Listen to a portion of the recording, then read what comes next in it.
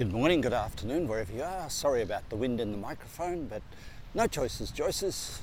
It's a little bit wind in the face as I walk along the beach. Today we're talking about the art of dissatisfaction. There seems to be a global trend that to be able to hold on to being dissatisfied. In other words, it's an art. And it's quite popular. How do I be dissatisfied? Well, the answer is really simple. I think of all the things that I've got going for me, all the things that are going really well, all the things that are really beautiful, and I try to forget them as quickly as possible. And then I look again to see what isn't going right.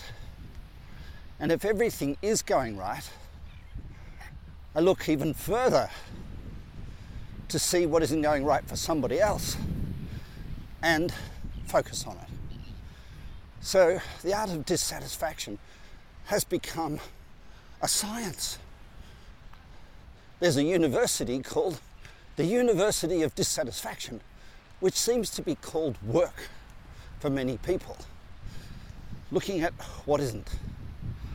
Now, the more books we read, there's books called self-help books, there's books called spirituality books, there's books called biographies that tell us how good it can be, how great it can be. The more we look at what we are and improve our dissatisfaction index and go, shit, I'm not that. Oh, I should be this and I shouldn't be that. The more we train in sport, the more we look at what we could do. Now, not too many of you listening to this podcast are going to Olympic Games. So the degree of dissatisfaction with your sport training can only be a myth, a logical invention of your own subconscious wish to be a hero with a 10 out of 10 body for the purpose of being dissatisfied with the one you've got. So again, the art of dissatisfaction has risen to take prominence within the sporting world. I'm dissatisfied. Yoga, the one we used to teach, Ashtanga Yoga, has 6 sequence, 6 series of poses. When you get series 1 finished, there's series 2. So halfway through series 1, you're not going, I'm satisfied. You're going, I'm dissatisfied. I want to do the rest of series 1, but as soon as I hit that, I'm going to ask the teacher if I can do series 2 because I'm eternally and gratefully dissatisfied. The art of dissatisfaction spreads itself even further. So when we get in a relationship, we look at who we're with and we go, how could they be better? Man, they annoy me. I am therefore eternally and ungratefully and gratefully dissatisfied. I get my job, and instead of going to work and going, look at that, I'm being paid for shit. I'm being paid to do this job that I can do with my hand tied behind my back. I'm being paid to do something. And with that money, I can buy holidays, I can buy new shoes, I can buy a tennis racket, I can buy, golly, dinner. No, we don't do that. We go, I'm dissatisfied. I'm dissatisfied with the work conditions. I'm dissatisfied with my boss. I'm dissatisfied with my environment. I'm dissatisfied. And so we develop even further a level of dissatisfaction. And how good is that? We are in the realm of the universe of dissatisfaction.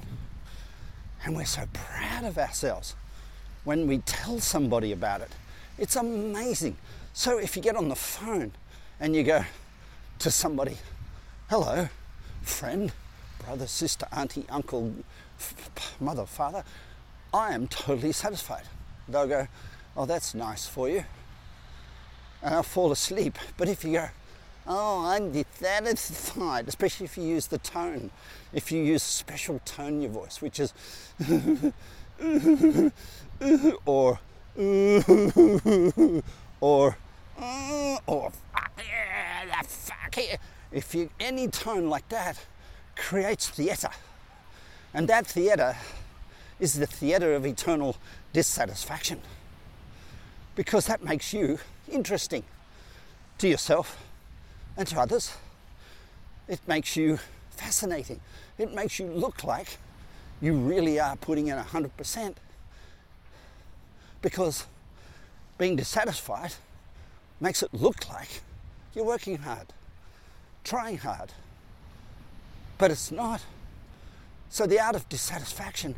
Do you remember the Seinfeld episode when George has nothing to do and Jerry Seinfeld asks him, how do you deal with that? Why don't you get fired?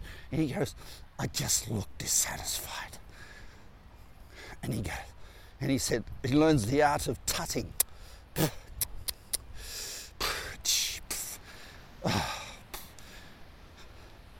He's probably the founder of the Dissatisfaction Society.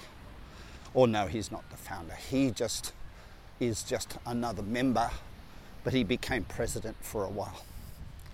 The Dissatisfaction Society looks and searches for anything to complain about somebody else, about the kids, about the beach, the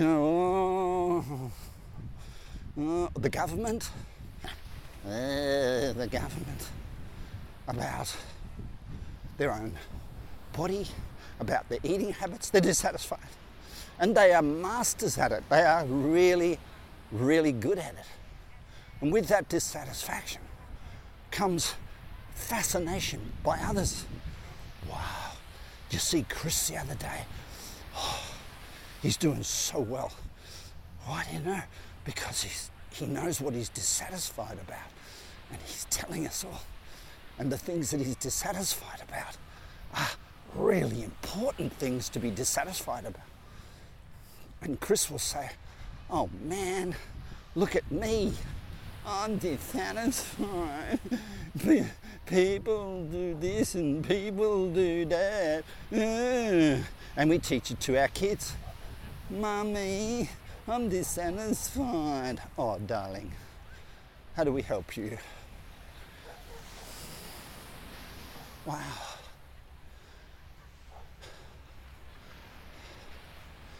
The art of dissatisfaction is an amazing thing. But the interesting thing is all the energy that could go into love, could go into joy, could go into experiencing health and the very best of life gets expended being dissatisfied. And the interesting thing about this is there's a pleasure in it. There's a pleasure in talking about what's dissatisfaction. People wouldn't do it if there was no pleasure.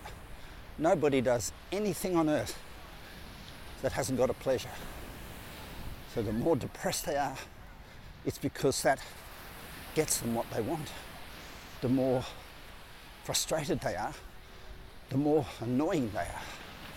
It's getting them what they want. And you will sit there and go, shit, what could somebody achieve pleasureful out of being a whingy, moany, groany, grumpy, screaming parent? Well, good question. And the quality of your life is determined by the quality of the questions you ask. So that question, what pleasure could people get out of being dissatisfied, out of being a moany, groany, grizzly, whingy, nasty, moaning, angry parent? That's a good question. Or a moany, groany, whingy employee. And one of the things that it does, it replaces doing.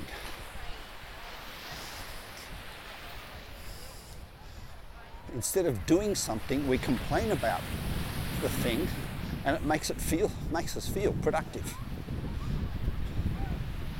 And that's an interesting thing, that if we complain about the kids, we get this feeling that it's changing something, fixing something, loving them, improving them. But it's not.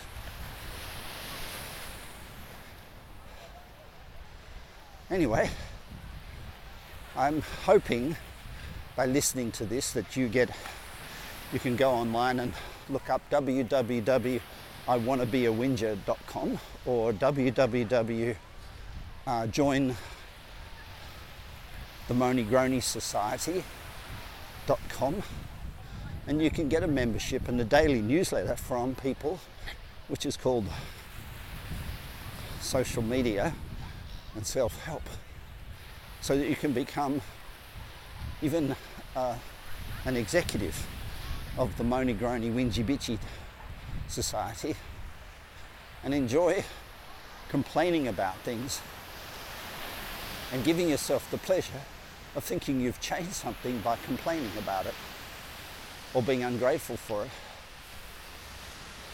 or being dissatisfied. So www.imdissatisfiedeternally.com. Or not. This is Chris. Have a beautiful day.